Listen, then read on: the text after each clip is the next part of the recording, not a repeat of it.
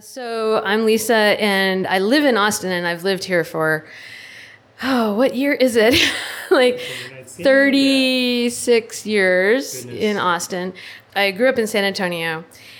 My history of political activism I come by very honestly because both my mom and my grandmother were super activist in lots of different ways. My mother talks about how she carried me on her shoulders at maybe 3, and we were protesting the Vietnam War with another Mother for Peace. That's what it was, another Mother for Peace.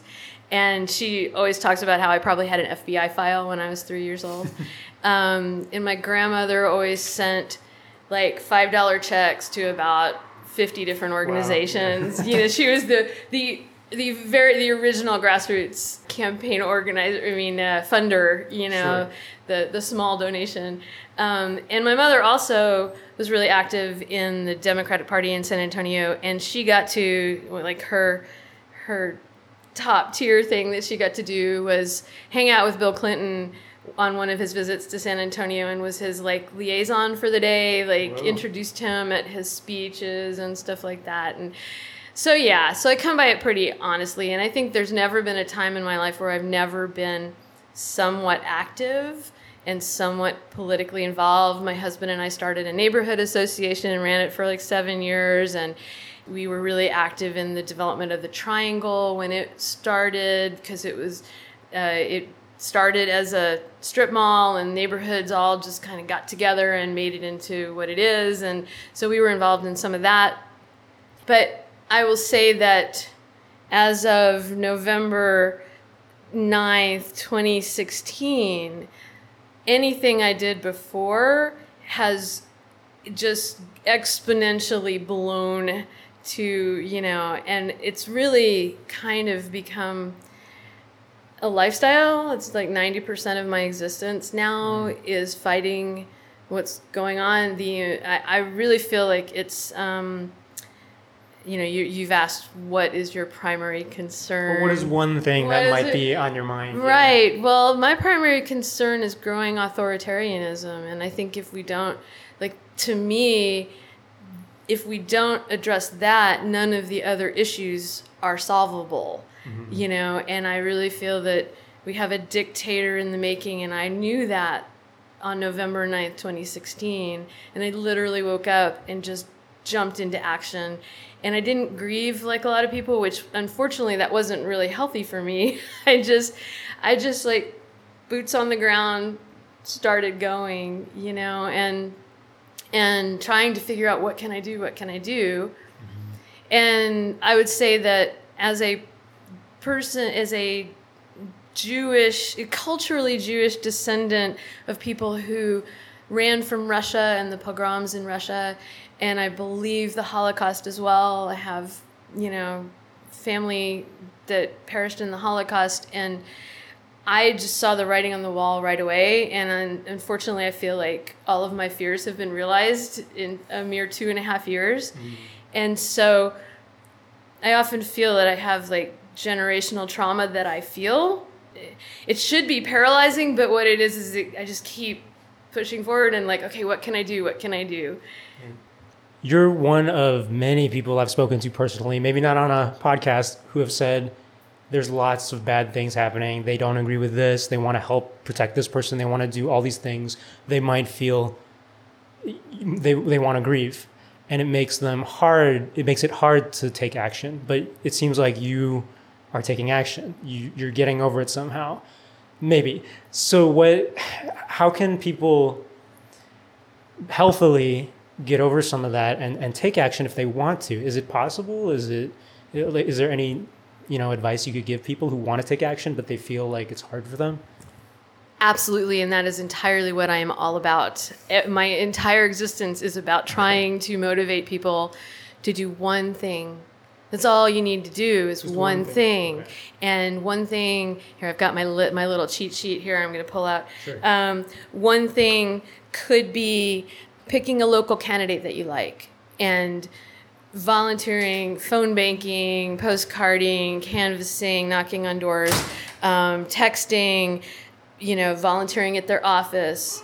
Another thing is just sending money to the Travis County Democratic Party, because they always need money to try to continue, to bolster this effort.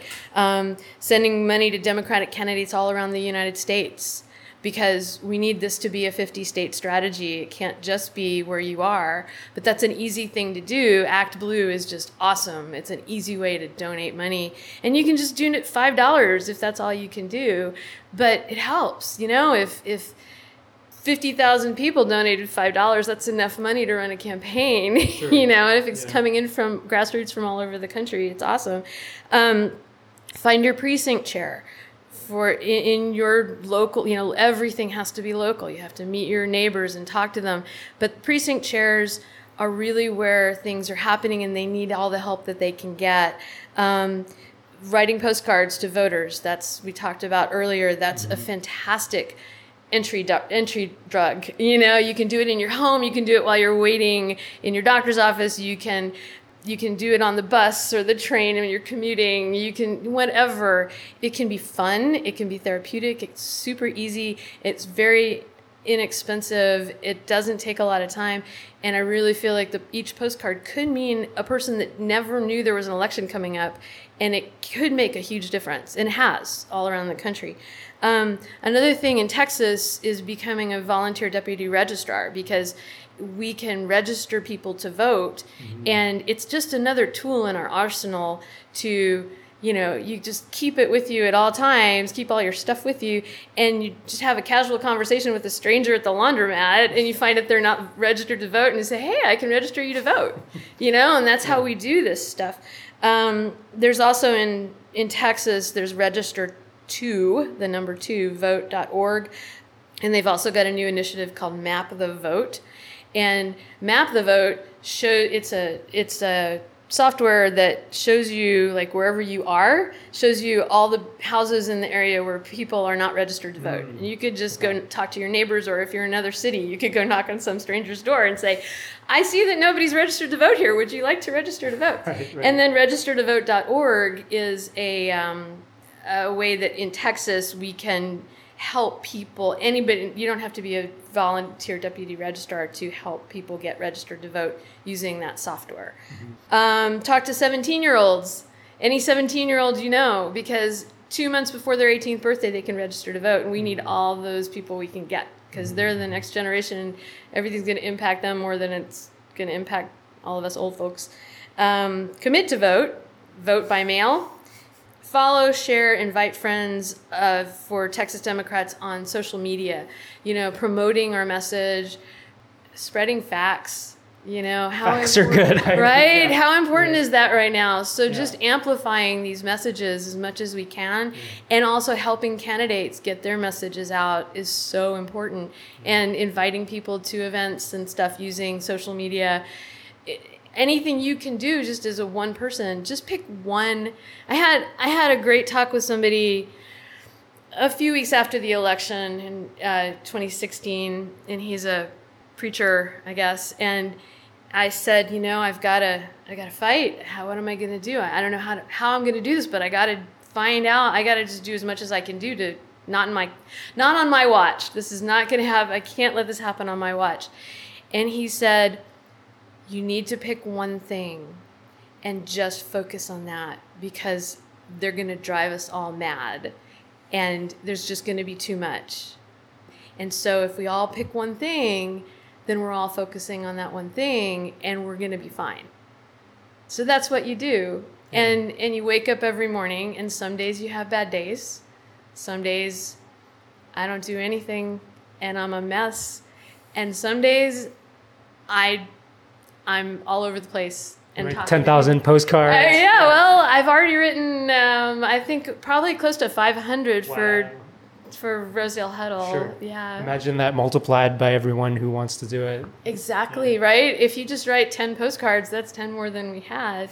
And for me, I'm having fun because I'm doing them artistically and creative, and that's been a really great therapeutic tool for me, because I feel okay about channeling my creativity into that, because it's also political. No, that's awesome. You can totally tell your organizer background out of all the things you got, but I also love that you list things you can do. Some might take or drain energy, but some might give you back energy.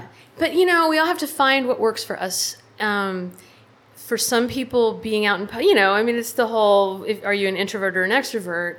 And some people going to rallies and stuff is super energizing, and some people it's terrifying. Mm-hmm. But some people don't feel comfortable writing postcards because they hate their handwriting or whatever. They're not creative. And, you know, you just find the thing that is okay for you and do it. And we need everybody, because this is it. I really feel like this is kind of the last shot, you know. I mean, I don't want to sound I don't want to sound depressing or anything, and I try to not be as much as possible, but I'm terrified, and that's underneath. That's what's motivating me every day is terror. But it's also great. I mean, so many great things have come of all this too. So there's a lot to be hopeful and energized by. The people all over the country who are just doing so much. It's great. And then every day there's a new horror. So, you know, it's just so hard, but you have to remember we're being gaslighted, you know, like it's have to stay focused and not fall too much into the news.